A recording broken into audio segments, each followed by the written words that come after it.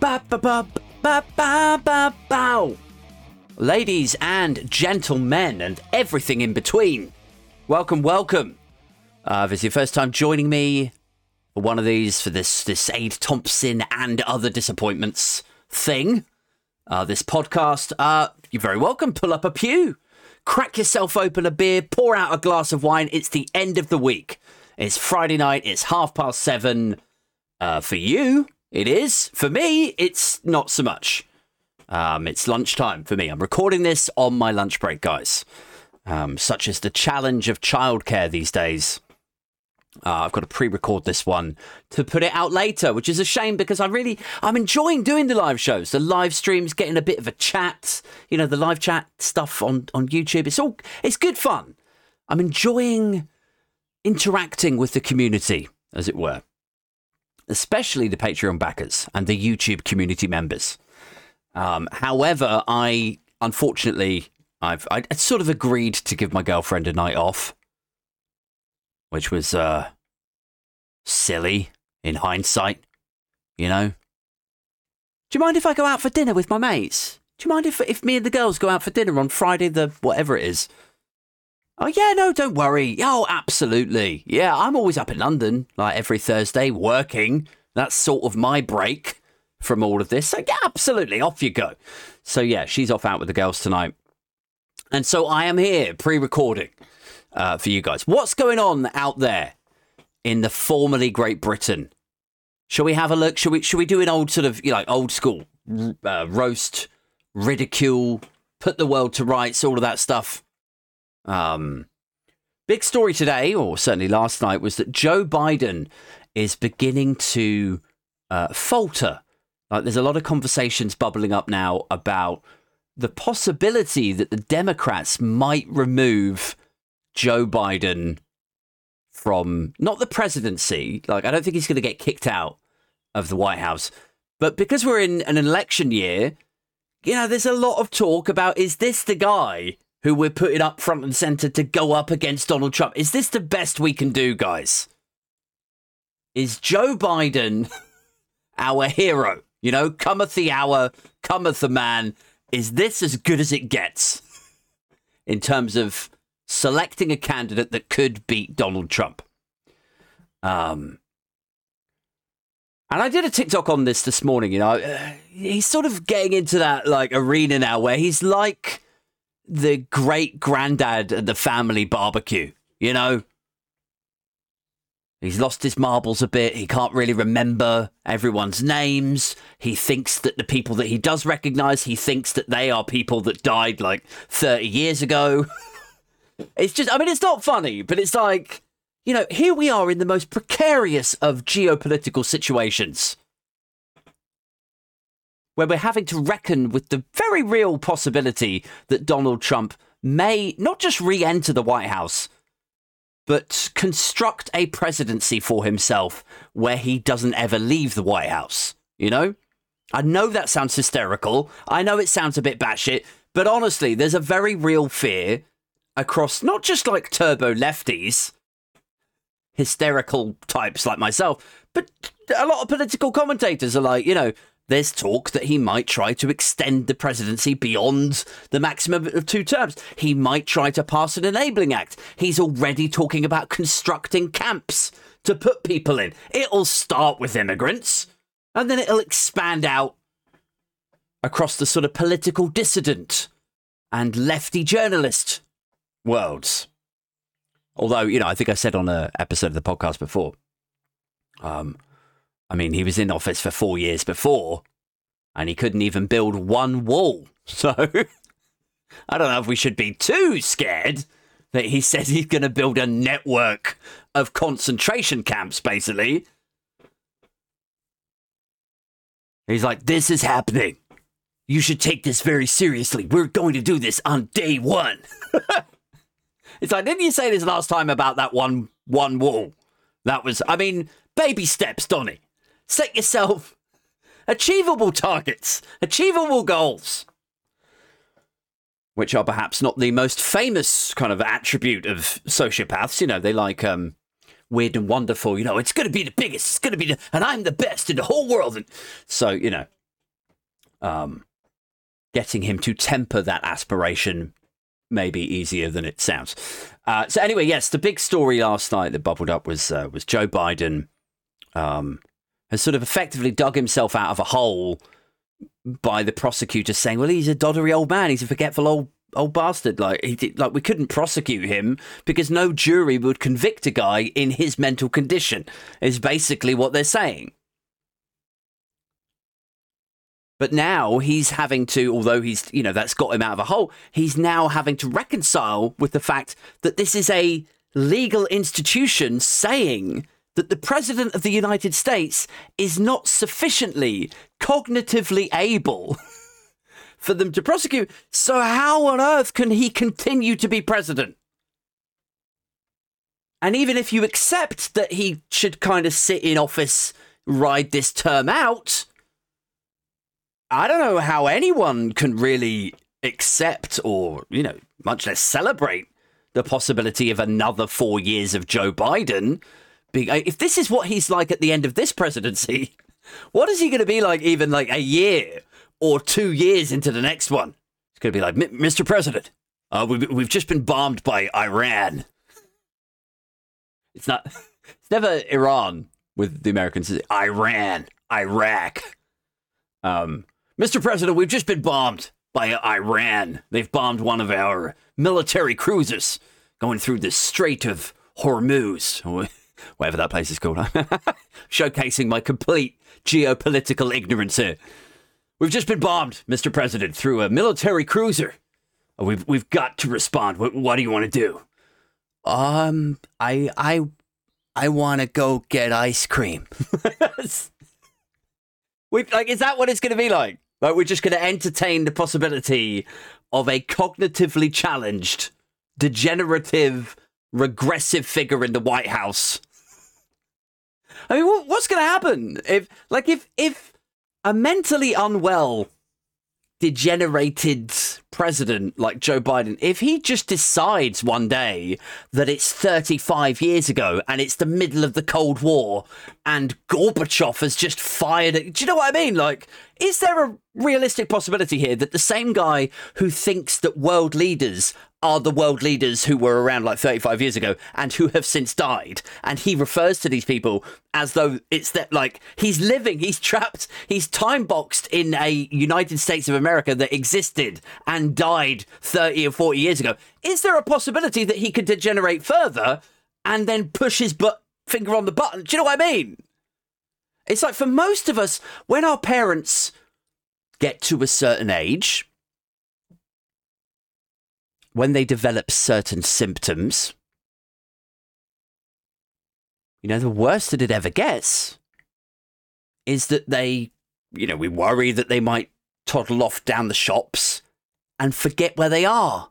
And they're a bit confused and somebody might lead them astray, or they might just wander out into the middle of a road wearing nothing. Which sounds funny, guys, but I can promise you it's a very serious business when your parents begin to slide into the realms of dementia and Alzheimer's and all that. But for most of us, the most serious that it ever gets is like, how much is the fucking care home going to cost? And has she taken off all of her clothes again and wandered down the hallway? Like that, these are manageable problems, mostly. But what is the entire Western world supposed to do when Joe Biden puts down his Rubik's Cube, stops eating the soup for that morning or whatever, and pushes the fucking button? Like, we need... Like, I don't want to see a Democratic president kicked out of the White House any more than you guys do. We're all fairly comfortably left of center on this show. But I do think, over the last few days, what we've seen is Joe Biden stutter and stammer his way through two different press conferences. And it's not the first couple of times this has happened. We've seen him refer to presidents and prime ministers by the names of people who died like 30 odd years ago.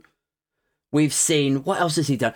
Now the evidence from this court thing, this prosecution has come out saying, like, he doesn't remember this. He had no recollection of that. And I know, like, maybe there's a possibility here that this is a defense tactic tactic on his part. Like, they've just said to him, they've briefed him, his lawyers, his dream team. I've just been like, listen, Mr. President, you stole the documents. You didn't want to hand them over. Probably the best approach that you could muster is just go in there and say, look, you're 80 years old. Sometimes you struggle to remember things you don't entirely recollect. It's like Rishi Sunak in the COVID inquiry, you know? I don't recall, I'm afraid. You know? Do you remember saying, ha, ha, ha, ha, ha, let's just dish out 100 billion on furlough and let the plebs pick up the tab with their taxes next year? Do you remember saying that? I mean, there's literally laughing emojis there, Rishi. I don't have any recollection of that whatsoever, no. Oh, right, okay, great. I mean, he did. I don't think he said that, but I'm just saying, in terms of a defensive tactic, I don't recall appears to be fairly legitimate. If the COVID inquiry and various members of the Trump family, appearing at his myriad of legal entanglements, if all of these are to be observed and to be believed, then saying that you don't remember something appears to be the approach du jour for this sort of thing. So it's not entirely outside of the realms of possibility that Joe Biden's legal team have just said, just go in there and say, you don't really remember. It's the bit. I know that you would think that high-priced lawyers from fucking Harvard would come up with a better defense. But no, you can absolutely write the check to us for $200,000 each per hour for this amazing advice that we went to law school for literally years to be able to come up with this stuff. Just say you don't remember. That's it. And then that's it. That's all it takes. It'll all go away. So it's possible that it is that, I suppose. But it's not looking good, man. It's not looking good at all. A lot of the conversation now has changed to who would take over from Biden. It's interesting, isn't it? It's a sort of complementary, paradoxical reflection, if you like, of what's going on over here with Rishi Sunak. You know, he's dead in the polls. 20 points down, 24 points down, I think was the Times' poll this morning. Nothing is shifting that dial for Rishi, is it? He's tried the marble statues. He's tried increasing the jail term if you even climb a Winston Churchill statue. He's tried culture wars stuff. He's tried the trans debate. Literally nothing is winning people over. He's tried everything except for actually trying to govern. Like, imagine if he actually came out of number 10 and he was like, look, I hear you guys. I know, I'm sorry I got a bit distracted with my own distractions. But I've decided, actually a big thing for you guys, I'm hearing you now, is childcare. I'm creating the new great British wartime effort to free up the parents of the United Kingdom and get you all back to work to achieve that growth. And your mental health will be better, and it will boom the entire childcare industry. And all of the stats and studies say that this would generate a further 13 billion to the economy, guys. Net gain. I've listened to you all and have decided I'm going to do this. Free childcare for everyone. But he just can't bring himself to do that, can he? Even when faced with a electoral massacre, even when somebody holds up a picture of him in a Tory bloodbath, just like, this is going to be you, unless you help people.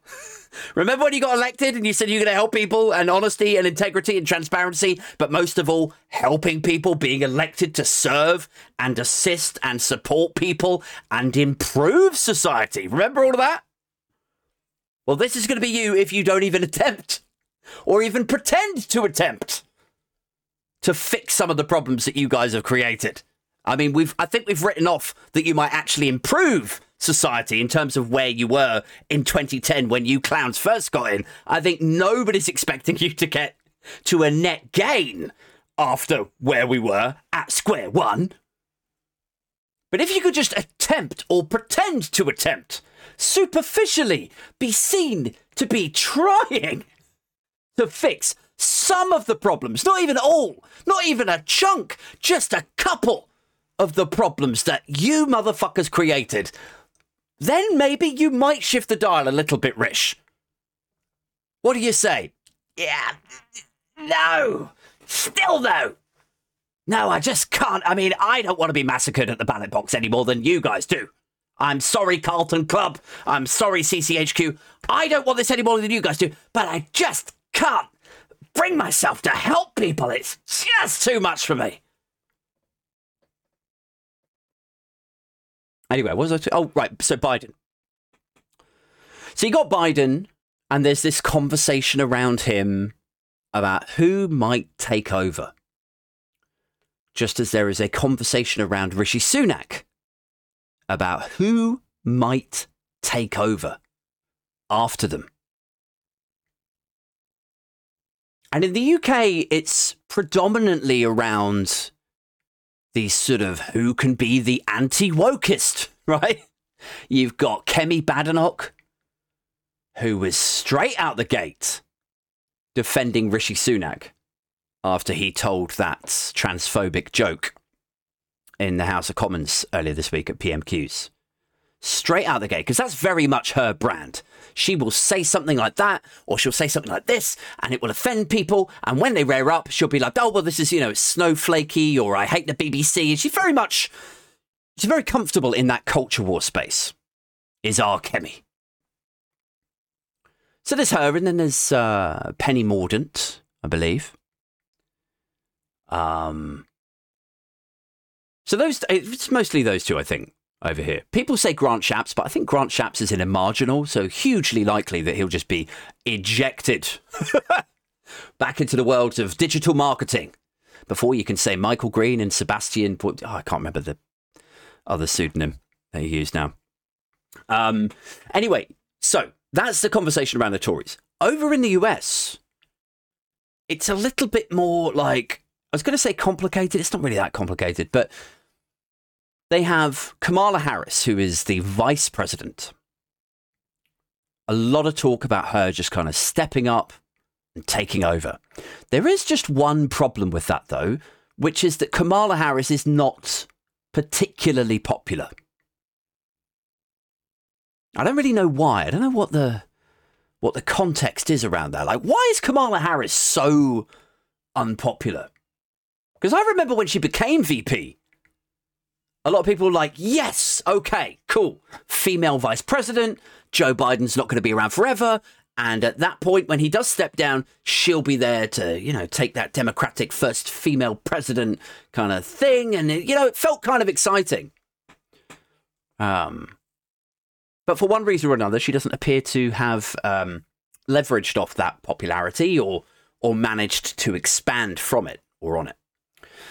So Kamala Harris is not particularly popular, guys. There is another name in the mix, though. This guy, Gavin Newsom. Don't know if you're familiar with him. Gavin Newsom is a California guy. And he actually kind of fits the bill. He looks kind of like how you would imagine, or how you would have imagined a president to look like sort of 20, 30 years ago, before all of this insanity started. And what do I mean by that? I mean, he's a white guy. He's a white guy, a white middle-aged man in a great suit. He's quite good looking, and he's got a full head of hair, and he's slim. He's like, I tell you what he looks like. He looks like somebody who Hollywood would cast as the president of the United States. He's the archetype. Slim, good looking, white dude, full head of hair. And yeah, and he's very popular, in Democratic circles. He was re-elected to governor of California. I think I'm going from memory here a little bit, guys. He was re-elected as governor of California with basically no campaign. It's just like, I got this in the bag. Like, why would I need to raise money and spend it on leaflets and adverts on TV and big expensive gala events and all that stuff? This is mine. This is what I do, all to have that confidence. You could bottle that up, couldn't you? That sort of confidence, and sell it across the open mic circuit. It would be, you'd be a millionaire. Anyway, yeah. So to my mind, it's this Gavin Newsom guy is a shoo-in, and if you read up on him a little bit, as I did, the support that he's got from senior Democrats is actually quite startling. Like, people are saying the possibility that this guy will go for the presidency is like, it's inevitable that it will happen. It's just going to happen. It is his. And really, this is just a conversation now about how they move the chess pieces around to allow this guy a shot at the presidency in a way that is not cruel or not compassionate or not marketable, more importantly, to the American electorate. Like, you just got to do it delicately and then get Newsom in there. That's it, you know, which is really frustrating for people like me, because it's like, look, I'm supportive of Joe Biden. And I think anyone who lives in a Western liberal democracy and has done for the last 4 years should be hugely grateful to Joe Biden. He's done some great stuff. He's been a stabilizing force throughout democracies throughout the world. You know, he's improved the American economy. He's navigated him through that. He's done deals that people didn't think that he could do. I think Joe Biden's done some great stuff, by all accounts. But I also think if you're giving press conferences where you sort of lose your train of thought, if you're calling presidents and prime ministers the wrong names from people who died like decades ago, if there's court documentation where lawyers are saying that you're doddery and forgetful, even if that's not true, you have to understand that you've just gift-wrapped an attack to the Republicans, a stick that they could just beat you with and go, look, see, we told you he was forgetful. We told you that he's losing it. So even if, I don't know what I'm saying here, is like, to my mind, I feel like everyone should just give Joe Biden a round of applause and be really, really grateful to him. But also, come on, bro, it's time to exit stage left and let this other guy get up there. Anyway, what else is going on? Let's move the subject on, shall we? A little bit, and then we'll get on to this week's Tap Dancing Tosser Award. Who's excited about that? That's coming up. What else is happening out there? I don't know. I will just quickly say this about Joe Biden. Like, I don't think it's necessarily fair to criticize him for being doddery. That's not what I'm saying at all. I'm saying, actually, the responsibility for all of this goes on to the Democratic Party and to some extent with the Republican Party, because their candidate is old. Also, Trump is like 76, isn't he? He's only 4 years younger than Biden.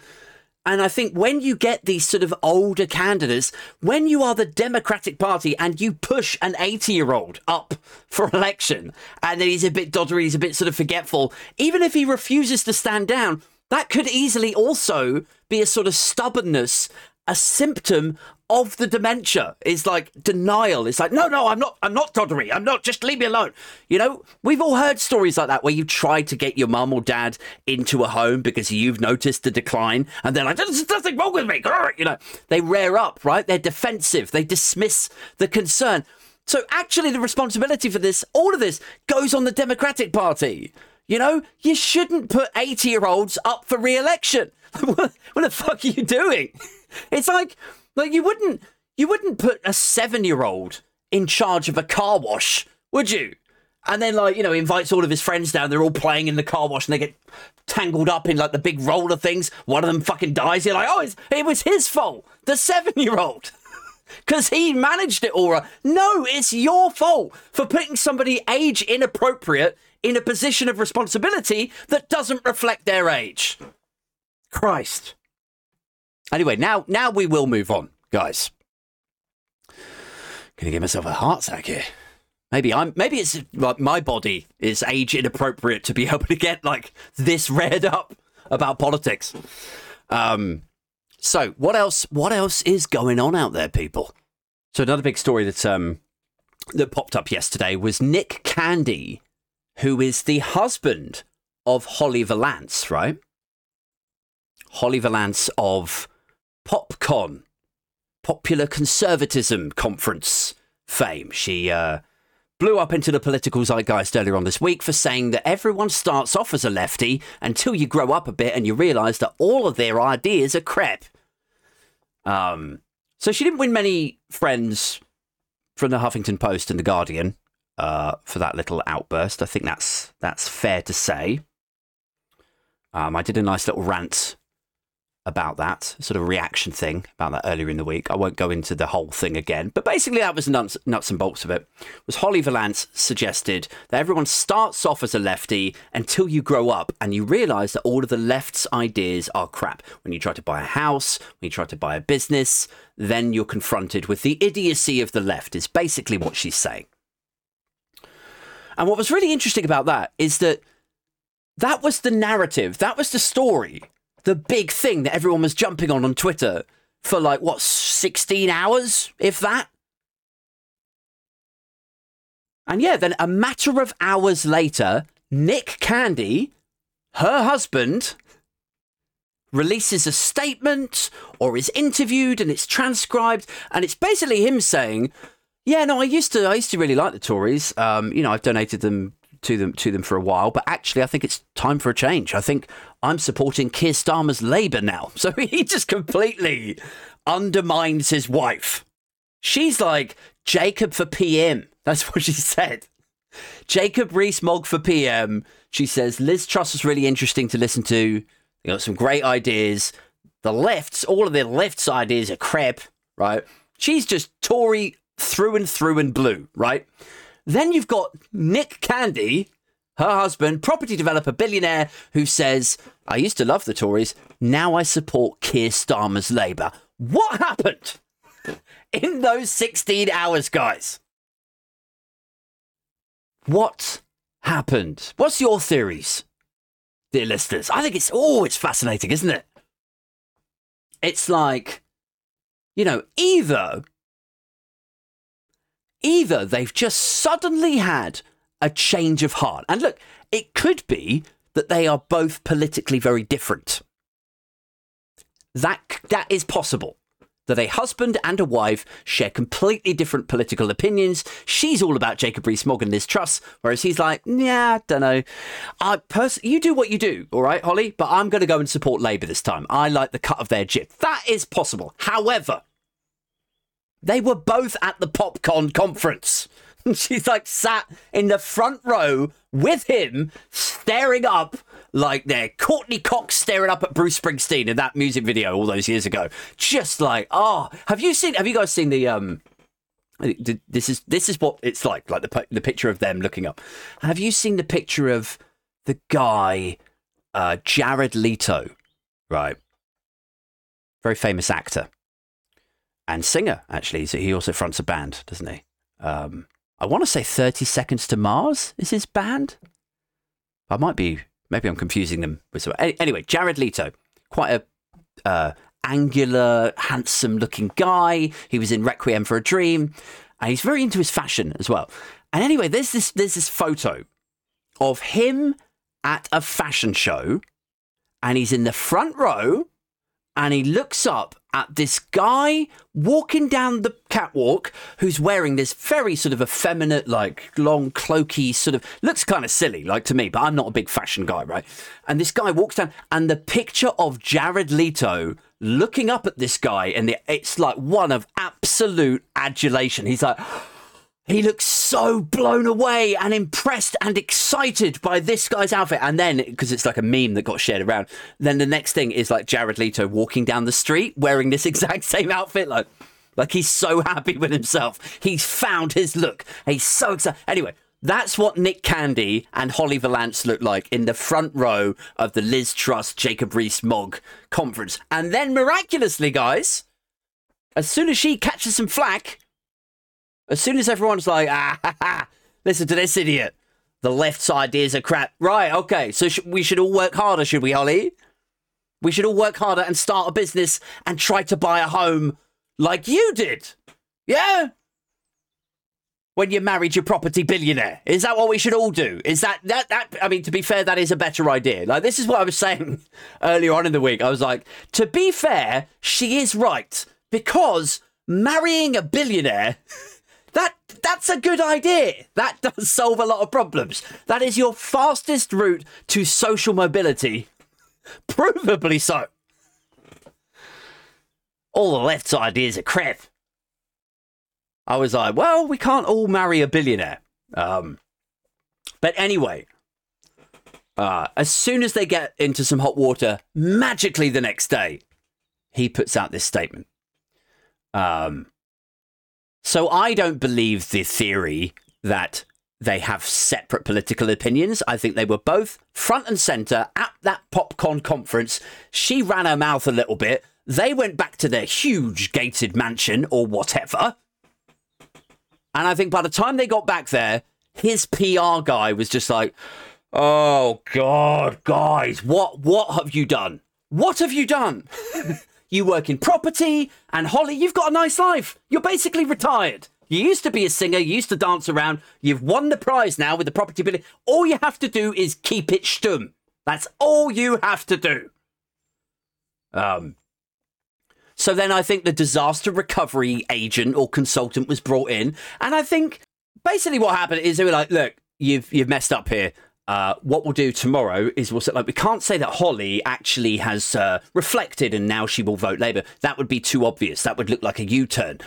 So what we'll do is, Nick, you put out a statement. You say that you've been watching the Tories, you've listened to all sides, and actually you think Labour have the best plan going forward. And then that'll dampen it down. You'll both be okay then. I think that is infinitely more likely than she said something and he just happened to feel differently and then just happened to put out that statement the very next day. Which is weird, because to me it's really obvious. The sort of PR games, the media management, disaster recovery.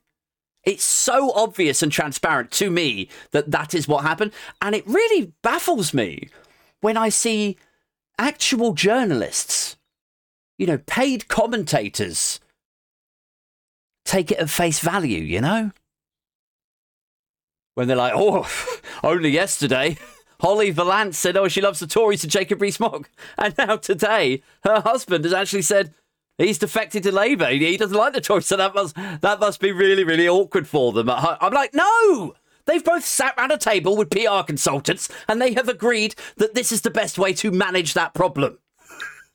When Holly runs her mouth. This is the least reputationally damaging way to handle that, is for him to say, she's entitled to her opinion, but also I really like Labour.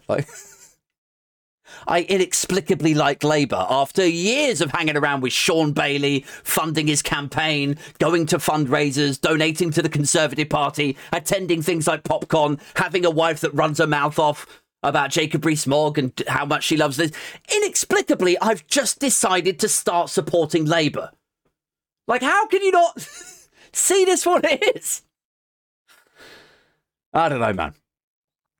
It's all a bit nutty, isn't it? It's a bit crazy. What else is happening right now? Oh, yes, our third and final story, and then we'll go on to the Tap Dancing Tosser Award. A big story this week is Tucker Carlson, the former Fox News liar. He has interviewed Vladimir Putin. And this has put the cats amongst the pigeons, or whatever that phrase is, because CNN and MSNBC and all those guys are just like, why are you interviewing a authoritarian dictator behind enemy lines, sort of thing, and giving him the opportunity to spread propaganda and lies and get his side of the story across? Isn't this sort of traitor territory? Isn't this against the interests of the American Republic? What are you playing at? So that's CNN and NBC. Then you've got Fox News, who, to be fair, I haven't actually seen their coverage of this yet. But bear in mind that they fired him. I don't think it's going to be too celebratory or congratulatory. So Fox News, I don't think will like him. CNN and MSNBC won't like him. I don't think the Biden administration will like him doing this. You've got all the people who took issue with Tucker Carlson's content pre-leaving Fox. They won't like it either. I don't know. Like, doesn't it feel like one of these things where, like, it's interesting? It's an interesting story about the story, if that makes sense. Like, Tucker Carlson has interviewed Vladimir Putin. That is a big thing. That is a high-profile news event to happen, and yet nobody's rooting for it. You know, the only people who are rooting for it that I've seen are alt-right types on Twitter, Russell Brand. You know, they see it as a huge coup against the mainstream media. But the main reason that Russell Brand is against the mainstream media is because they keep pushing all this evidence against him. You know, it's easy to be against the people who are like, yeah, did you hear that this guy allegedly raped a bunch of people? Like, I'd probably be against that institutional entity also. Guys, don't listen to the mainstream media. Why is that? Because they keep getting me in legal trouble. So Russell Brand doesn't like the mainstream media for obvious reasons, and also because I don't think they are really booking him much. I don't think the mainstream really offering Russell Brand all that much work right now. So there's that. So he's cheering him on. You know, alt-right, faceless, sock puppet, avatar, lots of number accounts on Twitter are cheering it on. But, I mean, who even the fuck are they? I mean, that's basically Putin's army of weird Twitter bots. Of course, they love it. He's paying the electricity bill. But it's like, who is this for? Do you know what I mean? It's like Russell Brand is supportive of it, but we've covered that. Fox News won't like it.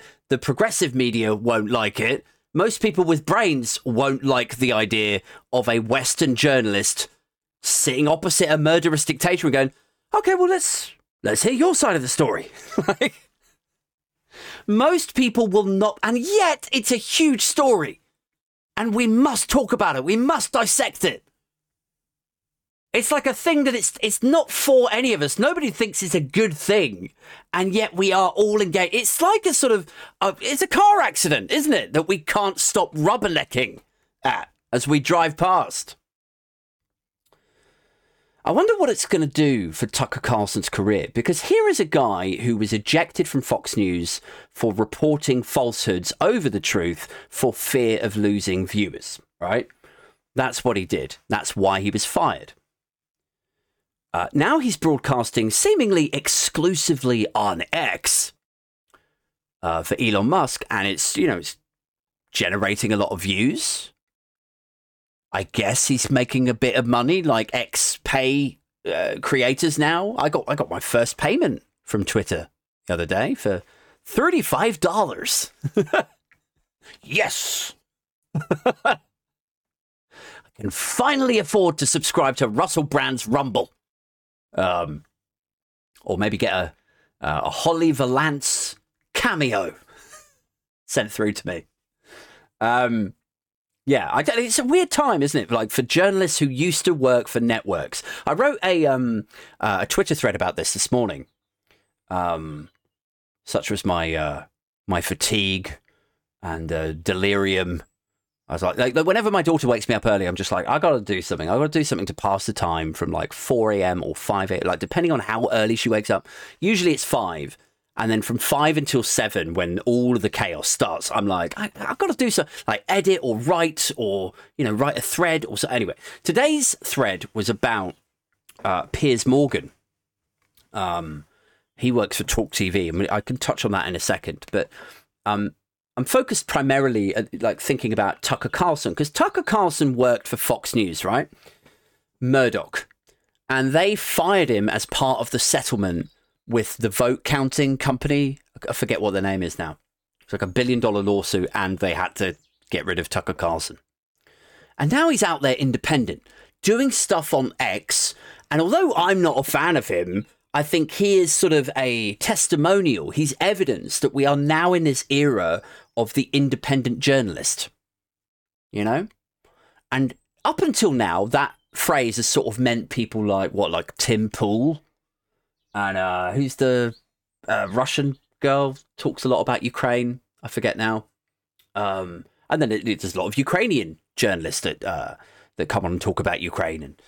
And And they all sort of inhabit that, or have inhabited that independent journalist space.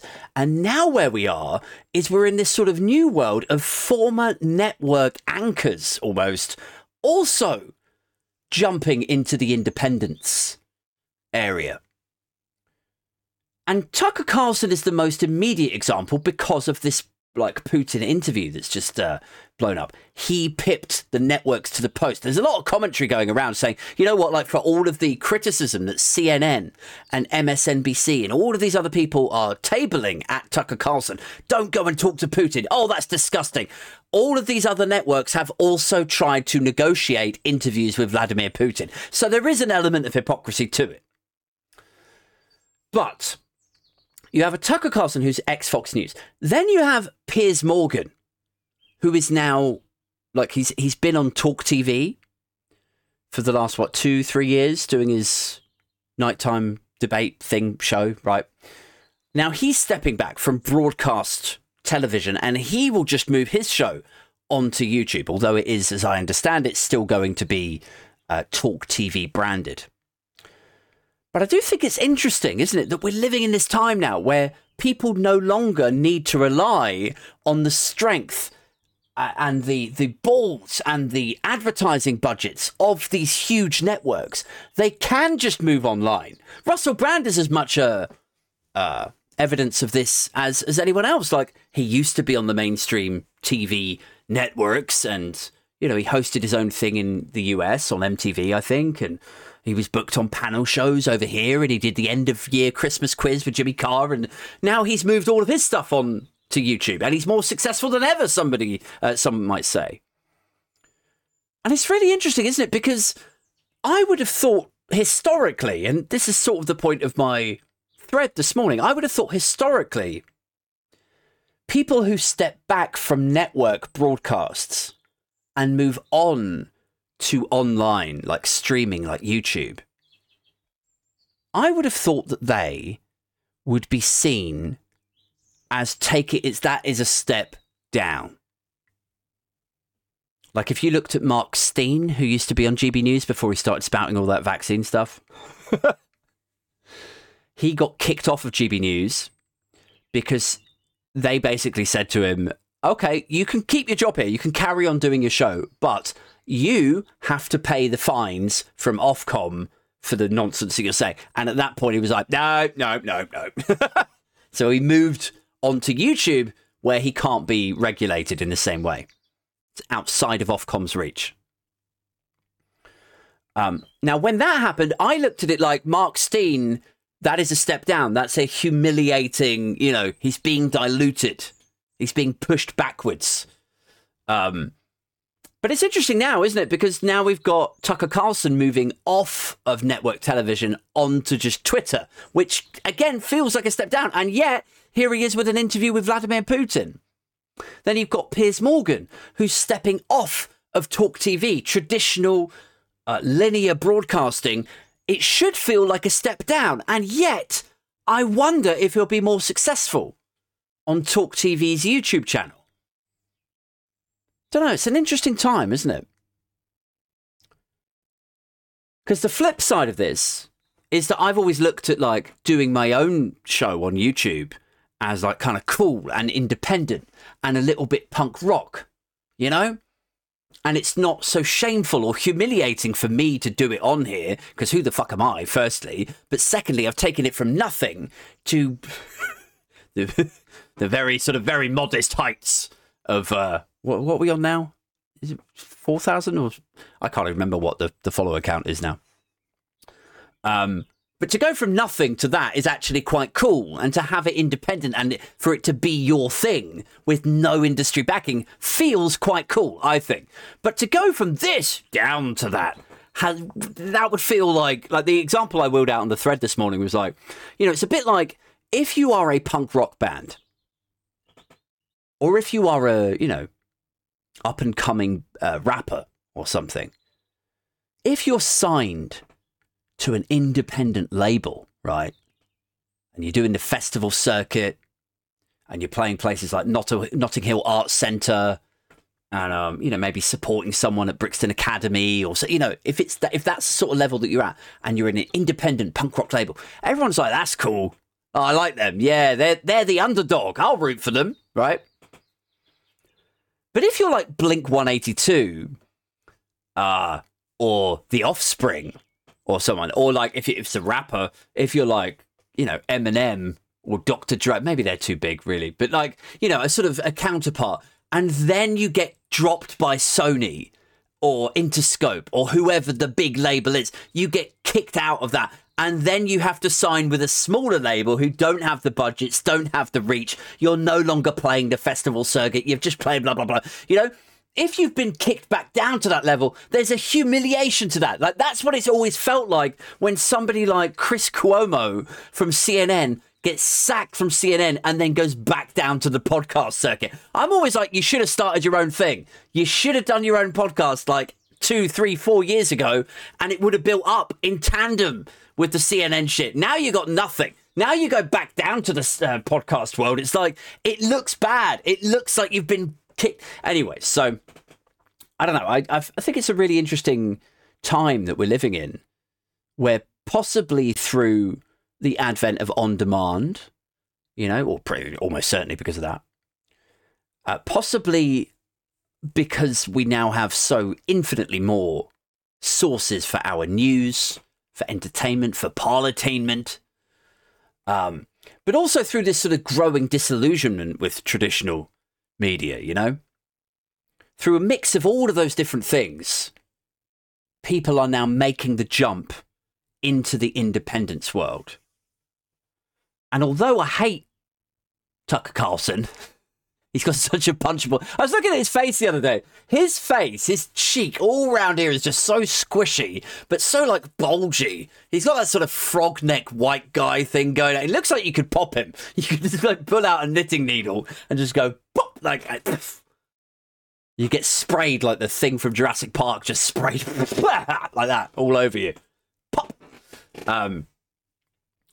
Even though I'm not a big Tucker Carlson fan by a long stretch, I do think there's something exciting about leaving the networks behind.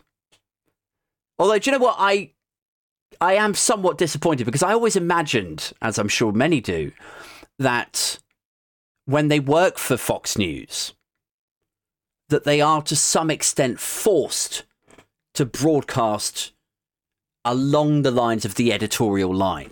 Do you know what I mean? Like, if you work for Rupert Murdoch, you work for Fox News, you can't just report what you like. You have to sort of basically stay loosely on the narrative that they want you to. And that will be things that attract eyeballs to the station. So election denial, Trump is amazing, the Democrats are all bluehead social justice warriors, trans rights, the Democrats are all paedophile worshipping child groomers, and all of that stuff, right? And I imagined, or I hoped, that when Tucker Carlson left Fox News and started up his own thing, he might actually show himself to be a little bit more of a centre ground kind of fair guy. But I don't think I've seen any evidence of that whatsoever. If anything, he's gotten worse. Anyway, guys, let's do the Tap Dancing Tosser Award, shall we, for this week? Who do you think the nominees are, people? Who do you think the nominees for this week's Tap Dancing Tosser Award are? We could easily give it to Holly Valance. That much would be obvious, wouldn't it? She certainly performed her own cretiny to the standard that we expect for a Tap Dancing Tosser Award recipient. Left's ideas are just crap. Tap, tap, tap, tap, tap. With a little cane and a bow tie and a top hat. Go on, Holly. Well done. Well done, girl. Holly Valance absolutely could be a recipient. It's not Holly Valance. It is this week. Need a fanfare or something here, don't we? There you go. It's Rishi Sunak. Prime Minister Rishi Sunak. Can you take a wild stab in the dark guess why? There's two things this week. Firstly, the aforementioned Piers Morgan shook his hand, and some say cajoled, some say forced him into... Nobody forces a prime minister to do anything, okay? He is sat there as prime minister, as leader of the United Kingdom on the world stage, and you're going to tell me that Piers Morgan, another guy with a very puncturable neck, you could pop... you're going to tell me that Piers Morgan pressured him into doing the handshake? Really? The British Prime Minister. Like, what does that say about the British Prime Minister if he can be cajoled by just a TV face? You know?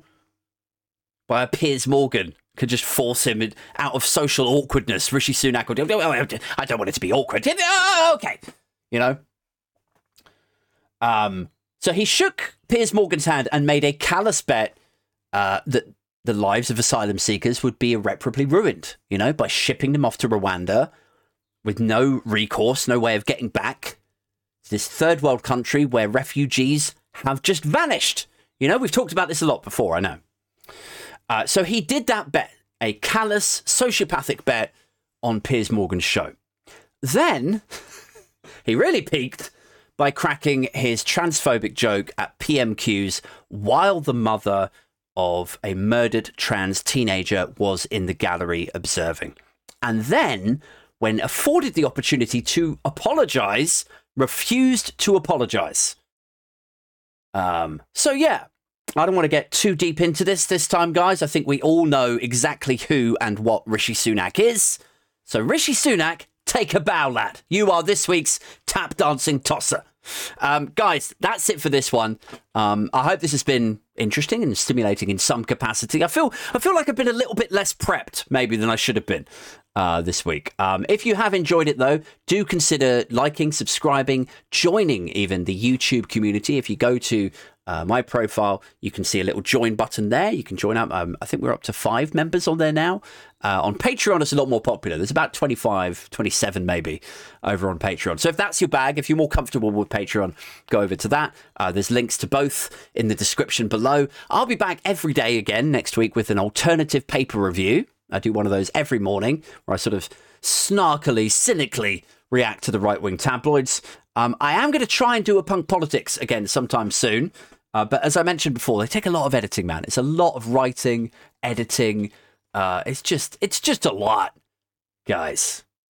It's just a lot when you've got 2 kids and an angry girlfriend and a full-time job. And so, yeah, they take a while to put together. I wrote a thing on Patreon the other day that for every 20-minute episode of Punk Politics, that is basically 3 entire days, like 12-hour days of writing, editing, and re-editing, and it's just endless, man.